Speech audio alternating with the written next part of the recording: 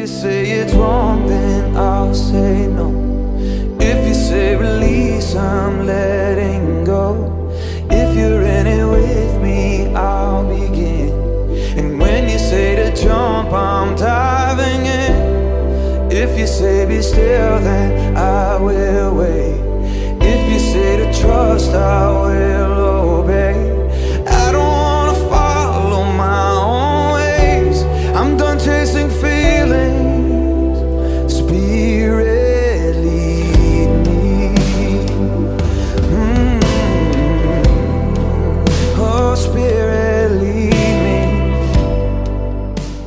me. Okay, so everybody knows the verse in Ephesians. It's Ephesians 6:12. Which says that our struggle is not against flesh and blood, but against the rulers, against the authorities, against the powers of this dark world, and against the spiritual forces of evil in the heavenly realms. And that is certainly true, isn't it? So we get on the news and we look at what's going on in Afghanistan, and it's horrible. But we realize that beneath it all, there's this spiritual struggle. And we have to keep that in mind, that any struggles that we see on the surface below that is the spiritual struggle, the true struggle. And a lot of times, as just being human beings, we get caught up in the senses arguments, the senses reasoning for why things happen the way they do. But we have to recognize that this is a spiritual contest. It's a spiritual struggle. We're not dealing with flesh and blood. We're not dealing with human beings. We're dealing with spiritual forces. So take your Bibles and go to Romans chapter 8. Romans chapter 8. It says in verse 1, it says, "Therefore there is now no condemnation for those who are in Christ Jesus, because through Christ Jesus the law of the Spirit of life set me free from the law of sin and death." Now, for many of us, we read this verse and we read there is no condemnation, and then we insert what? There is no self-condemnation. That's not what it says, and that's not what it ever said.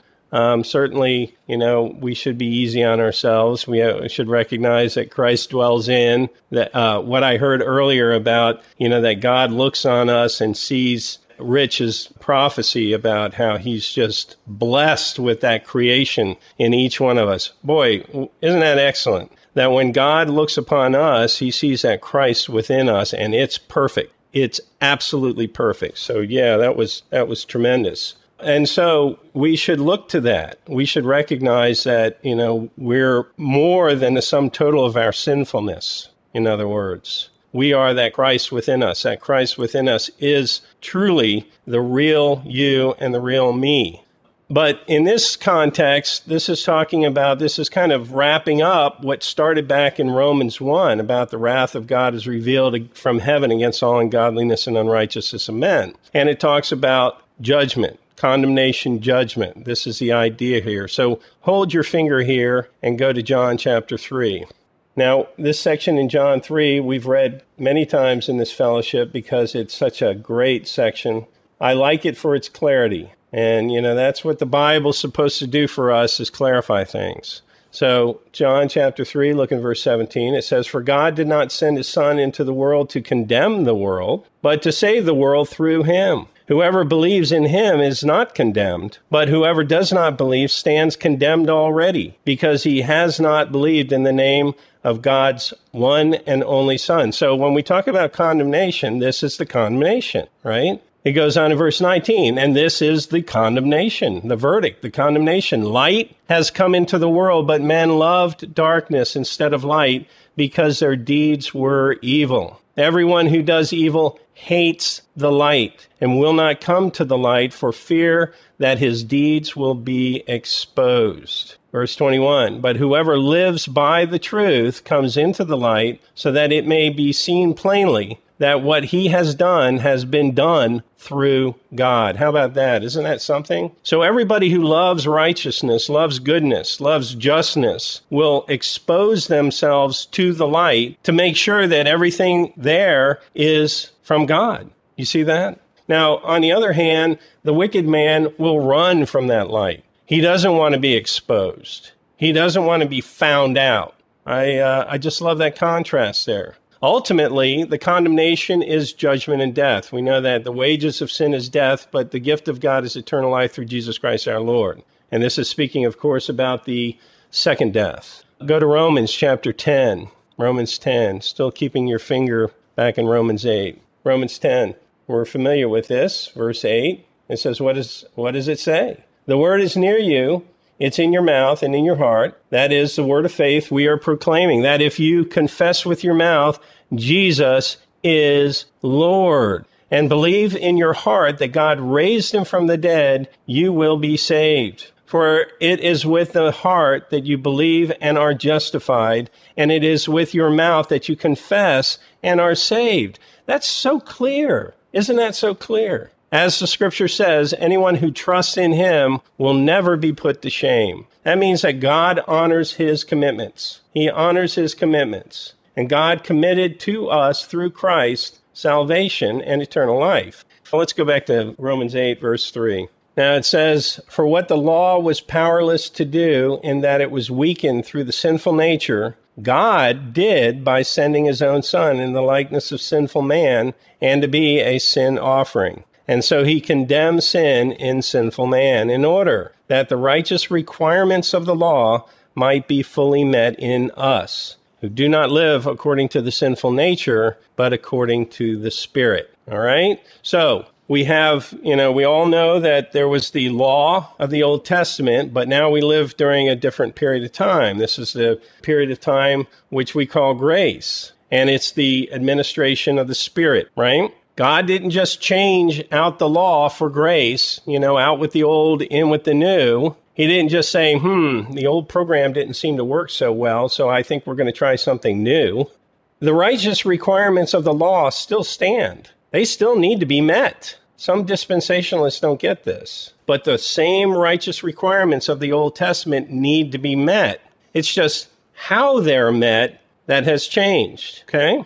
You don't have to turn there, but Romans chapter 3 says that, now we know that whatsoever the law says, it says to those who are under the law, so that every mouth may be silenced and the whole world held accountable to God. Therefore, no one will be declared righteous in his sight by observing the law. Rather, through the law, we became conscious of sin.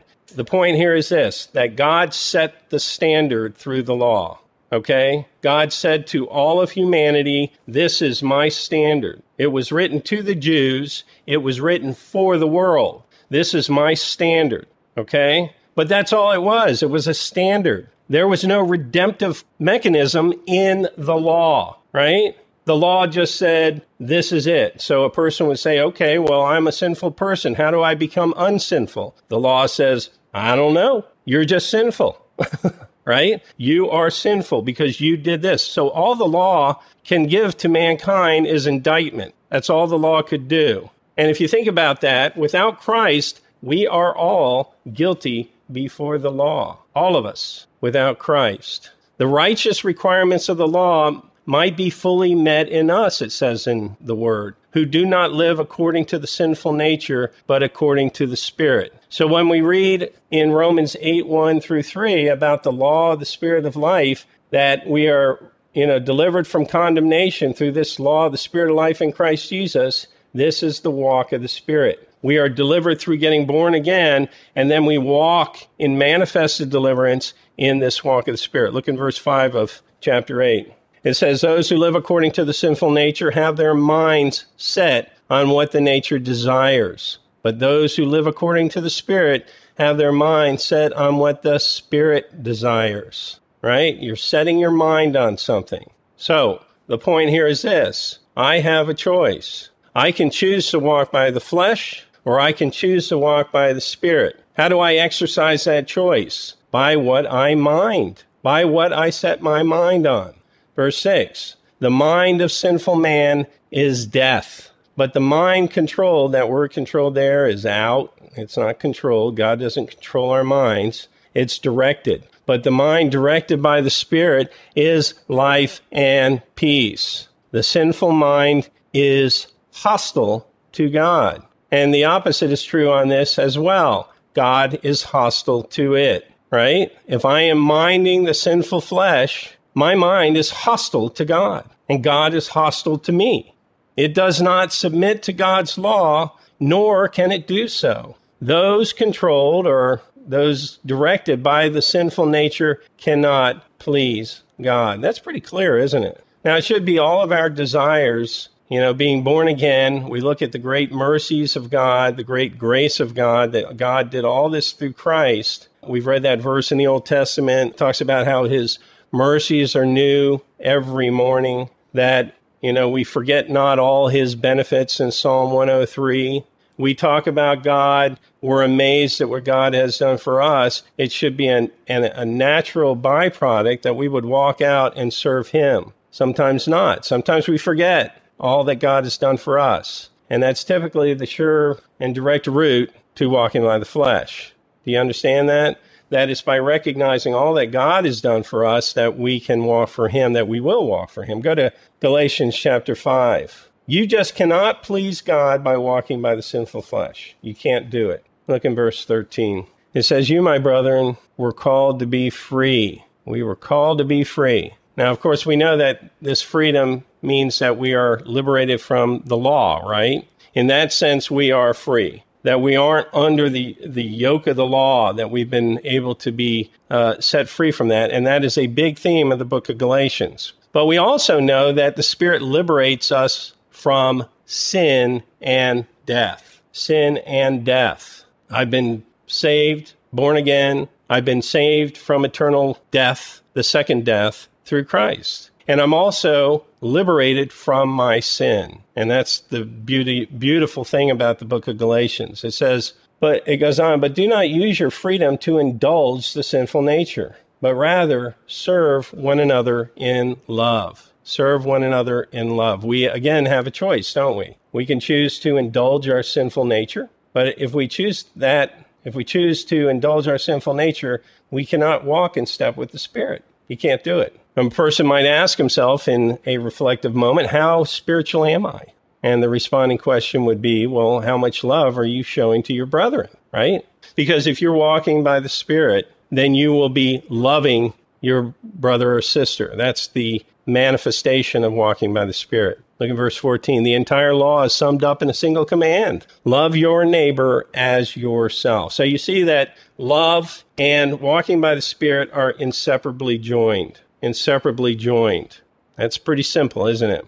I mean, if we're going to talk about the law, the entire law is summed up in the single command, love thy neighbor as thyself. Well, that's what it's all about, right? That transcends administrations, that we are walking according to the Spirit in this administration, but it still remains that you love your neighbor as yourself. That's Old Testament, but that's the crux of the whole walk, right? Remember, you don't have to turn there, but in 1 John, it says, if anyone says, I love God, yet he hates or thinks ill of his brother, he's a liar, it says. For anyone who does not love his brother, whom he has seen, cannot love God, whom he has not seen. And he has given us this command, whoever loves God must also love his brother. How about that? That's so important. Now, listen to this in verse 15 of Galatians. It says, but if you keep on biting and devouring one another, watch out, or you will be destroyed by each other. Now, has anybody here been in a church that has done this? I certainly have. And it's horrible and it's shameful, where people, born-again Christians, set free, able to bless each other in just unique and wonderful ways by the power of God. And what are they doing? Biting and devouring one another. It's amazing. And this biting and devouring, when we talk about this biting and devouring, it becomes obsessive. The Spirit is driven by vindictiveness, self-righteousness, and envy. People biting at each other. It's no good. Verse 16. So I say, live by the Spirit, and you will not gratify the sinful nature. How about that? Live by the Spirit, and you will not gratify the sinful nature. All right? I think this is an astounding verse, right? Live by the Spirit. Live by the Spirit. The corollary is true. Live by the flesh, and you will not live by the Spirit. You cannot will yourself into not living by the flesh. I know that's a little awkward, but you can't make yourself not walk by the flesh. Reflexively, you will always fall back into the flesh. If God isn't front and center in your heart and in your mind and in your mouth in declaring his greatness, you will fall reflexively back into the flesh. It's just the way it is. That's part of our sinful nature, is that's where we go. You don't hit a threshold in your Christian walk where all of a sudden everything that comes out of your mouth and everything that comes through your mind is spiritual and wonderful and good. It's not. It's just not. But it's what you mind. It's what you think about. It's what you dwell in. It's where your heart is, right? What's that verse in the Old Testament about where your treasure is, that will your heart be also, right? Oh, that's Matthew. Yeah. So your heart, where your heart is, that where your thoughts are, where your treasure is, that's where your heart will be also. The thing that you value the most, I think it's very important. And we have to ask ourselves, well, what do I value the most? Do I value my position? Do I value the accreditation? What do I value? Do I value the money? There's a lot of things that a human being can value. Or do I value my relationship with God? That's what I have to ask myself. It said, what I said in Romans chapter 8:5, those who live according to the sinful nature have their mind set on what nature desires. But those who live in accordance with the Spirit have their mind set on what the Spirit desires. And we choose. So for the believer who sets his mind on spiritual things and walks in love towards his brethren, he will walk by the Spirit. That's how it goes. Verse 17, for the sinful nature desires what is contrary to the Spirit, and the Spirit what is contrary to the sinful nature. They are in conflict with one another, so that you do not do what you want. I always like the King James. It says the flesh lusts or lusteth against the Spirit, and the Spirit against the flesh, and these are contrary the one to the other, so that you cannot do the things that you would, right? It's not just a simple desire, it's a lust, it's stronger, it's a longing for. So if you long for the things of the flesh they lust against the Spirit, right? There's this obsessive quality, it's consuming, it drives you. So when a person is walking by the flesh, walking by the sinful nature, it drives you. Or the Spirit lusts against the flesh. It's a consuming quality. And you say, it's consuming? I always think about that verse where it talks about where Jesus was in the temple and he turned over the tables in the temple and his disciples looked at each other and said, the zeal of mine house has eaten him up. Well, the word for eaten him up is consumes. The zeal of thine house has consumed me. That's a good zeal. That's the kind of zeal that we want. We want a zeal that consumes us. Galatians says that it's fine to be zealous provided the purpose is good. So we want that kind of zeal. Verse 18, but if you are led by the Spirit, you are not under the law. So how do we know the difference? We have zeal. We have, the flesh lusts against the Spirit against the flesh, right? There's zeal on both sides. There's this obsessive, compulsive behavior of sinfulness, lusting against the Spirit. And then there's this, obsessive would be a good word, but in a good way, the Spirit lusting against the flesh, like Jesus Christ was, his zeal consumed him, okay? You have the two. How do you tell the difference? By the fruit. The Bible says that a tree is known by its fruit, right? That's how we tell the difference. Chapter, 5:19. It says the acts of the sinful nature are obvious. Sexual immorality, impurity and debauchery, idolatry and witchcraft. I think about this, and we had a teaching last year where we talked about Derek Prince's teaching on intimidation, manipulation, and domination, and how that's witchcraft, about mind control, about bullying spiritually. Goes on and says hatred, Discord. What is discord? It's variance, it's opposition, it's contention, strife and contention. Jealousy. Fear that someone's going to take something that you have. That's jealousy. That's the difference between jealousy and envy. Envy is that somebody has something that I don't have, and I envy him for it.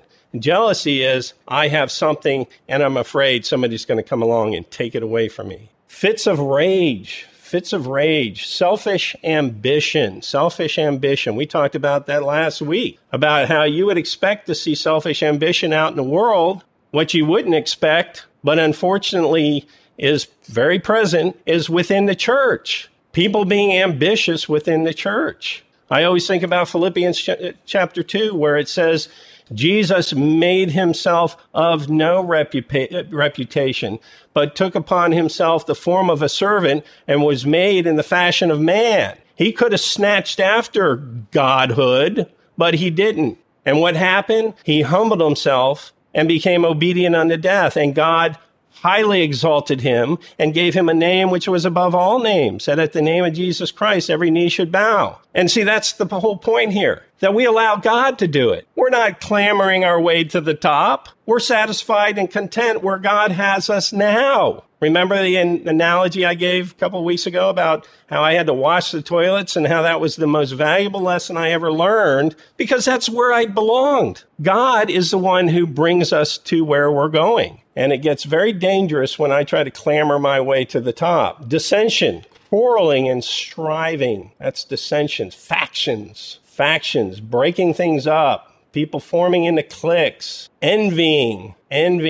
Remember, that's what I just said. Envying is where we envy what somebody else has. Envy and pride go hand in hand. Drunkenness, orgies, and the like. I warn you, as I did before, that those who live like this will not inherit the kingdom of God. There's no rewards for you. We talked about that last week in the book of Corinthians. It gets burned up. It's the wood, hay, and stubble. Verse 22, but the fruit of the Spirit. Now, what is fruit? When we talk about fruit in the Bible, what is fruit? Well, it's the product of your life. It's the product of your work, right?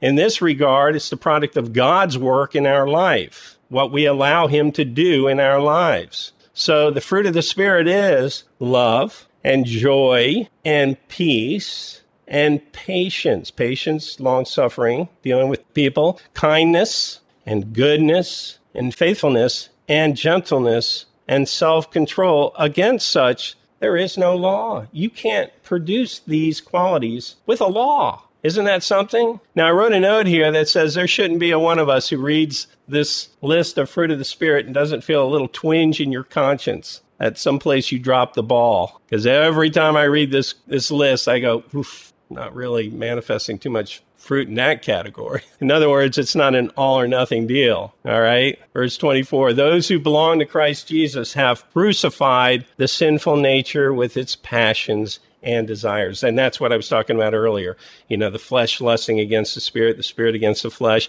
It's more than a simple desire. It's a passion.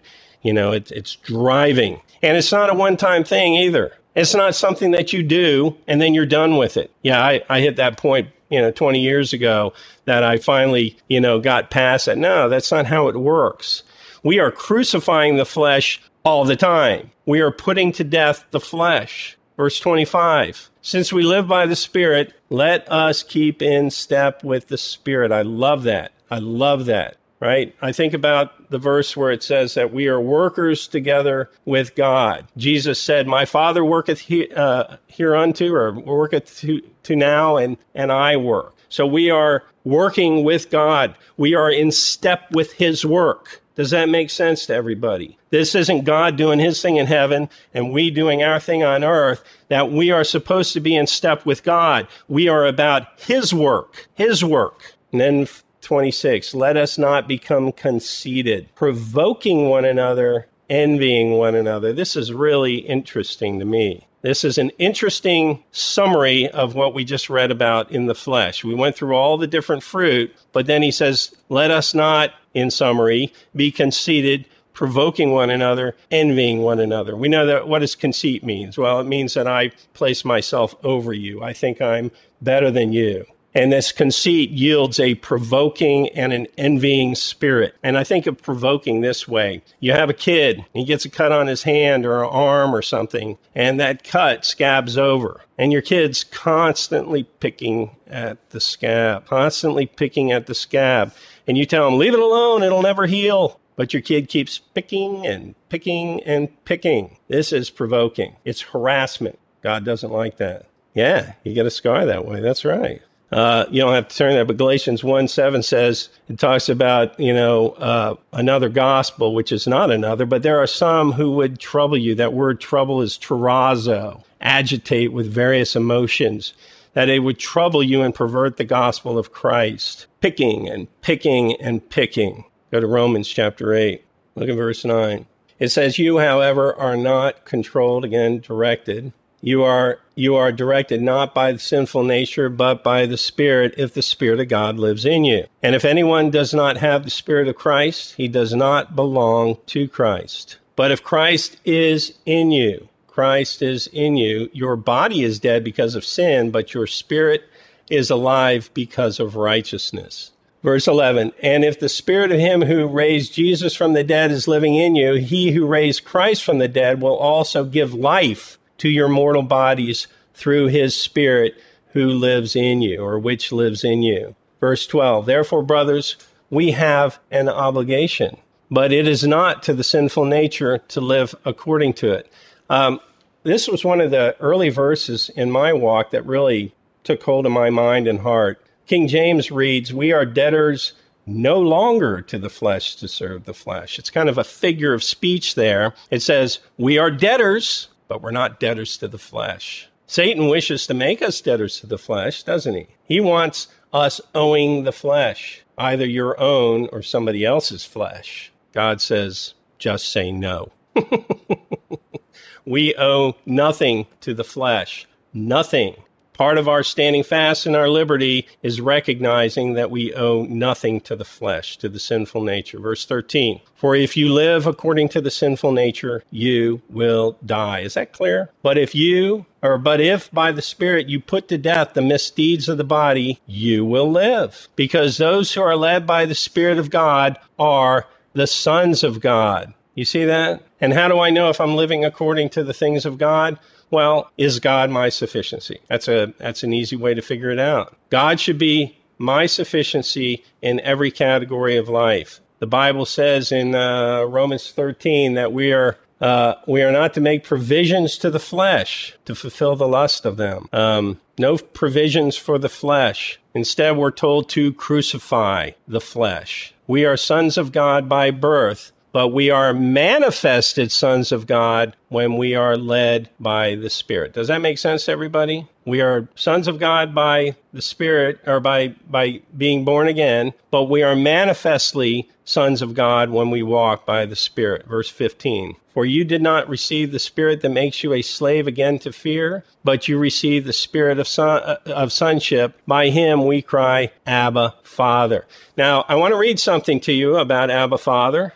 Mike Tomberlin turned me on to this. I know many of us have been taught that Abba means daddy, and that's not quite accurate. So sit back and listen to this. I think this is important. The real meaning of Abba says, when I was landed at Tel Aviv airport in June of 2007, I had to use the restroom after a long delay. I had just been interrogated by the Israeli authorities, I'll spare you the details, for 3 hours upon landing in Israel for the first time. Let's just say I really had to go. Washing my hands in the restroom, I overheard an exchange between a Jewish father and his son. You should know that they both knew English and Hebrew. The father said to his son, when I ask you to do something, I want you to call me Abba. Hearing this, I was surprised by 3 things. That he was speaking English and Hebrew in the same breath. That he was using an everyday experience for child training. And then it has in parentheses, good for him. The real meaning of Abba is not what I had been taught. Most people think Abba means daddy, but that's not quite right. Daddy doesn't have the same bite as Abba. It's personal, which is part of the meaning, but that's not the whole story. Abba doesn't mean daddy. Abba doesn't mean dad. Abba means father. I will obey you. Most people think Abba simply means having an intimate relationship with your father, but there are actually two elements, not just one. The two elements are intimacy and obedience. It's the obedience part that we miss with equating it to just daddy. I don't gather this meaning simply from a personal experience in the Holy Land. As I'll show you, this is how it's used in Scripture too. The Jewish father and son exchange I witnessed in Tel Aviv revealed both elements. The son was struggling to follow the father's instruction as they washed his hands together. He was a small boy, by the way. As they spoke, you could tell that they were close in relationship by the feel of trust that they had. Yet the father was teaching his son to say Abba because it meant more than just closeness. Abba, by the dad primary, meant authority that commands obedience. Authority that commands obedience. The close connection was just part and parcel for obedience. Abba is more like the English sir than daddy. Abba is a term of endearment, intimacy, and close relationship on the one hand, and obedience on the other. It's both intimacy and obedience. Neither sir nor daddy are adequate translations. The true meaning of Abba is, Father, I will obey you. Both elements must be present. Only a child can use it, intimacy. Only an obedient child can use it. It's not just a modern-day Jewish thing, though, as I mentioned. The meaning I'm promoting here is exactly what we see in the New Testament when the Aramaic word is transliterated into Greek as Abba. It is used only 3 times in the New Testament, Mark 14:36, Romans 8:15, and Galatians 4:6. And each of them reveal this meaning, right? So isn't that cool? So back to Romans, verse 16, it says, the Spirit itself, not himself, the Spirit itself testifies with our spirit that we are God's children. Now, if we are children, then we are heirs, heirs of God and co-heirs with Christ, if indeed we share in his suffering, in order that we may also share in his glory. So this Spirit of Christ is within us. It's Christ in you, Christ in you, Christ in you, the hope of glory. This is the course before us and the choice. Do we walk by the Spirit or do we walk by the flesh? There are many churches, many ministries out there that are satisfied to walk by the flesh. They think that everything that they have is through man's ingenuity, man's mental ability, man. But the walk of the Spirit is God, God, God, and Christ, Christ, Christ. God's desire is that his children walk in the Spirit. As Paul said in Galatians 4:19, my dear children, for whom I am again in the pains of childbirth until Christ is formed in you. In a nutshell, this is what this ministry is about, facilitating Christ's formation in people, that Christ would be formed in each of us. It's so much more than just teaching a handful of doctrinal distinctions, how TLTF is different from others because we don't believe that Jesus is God. Oh my goodness, is that all? We should be teaching people it's Christ in you.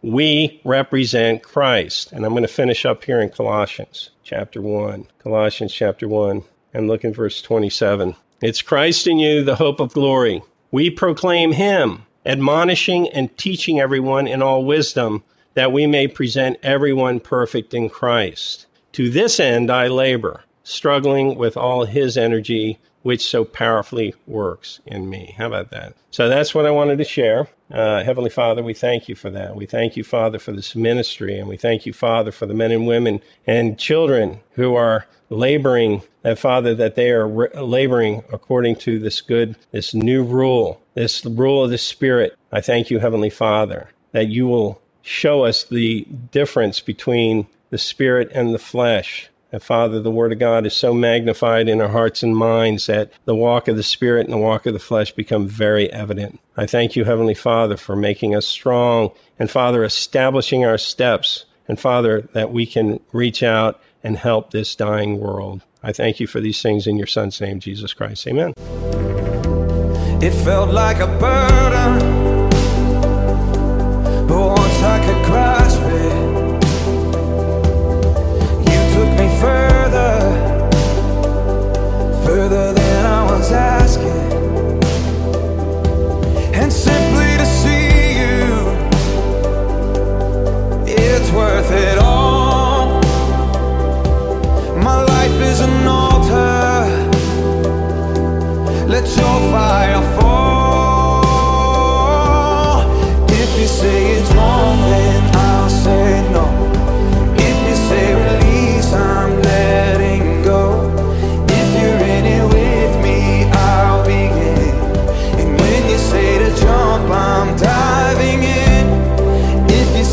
still, then I will wait. If you say to trust, I will obey. Teach me how to follow in your way. I'm done chasing feelings. Spirit, lead me. Oh, yeah. All hope is gone, and your word is all I've got. I have to believe you still bring water from the rock to satisfy my thirst, to love me at my worst. And even when I don't remember, you remind me of my word. I don't trust my ways, I'm trading in my thoughts. I lay down everything, 'cause you're all that I want. I've landed on my knees, this is the cup you have for me. And even when it don't make sense, I'm gonna let your spirit lead.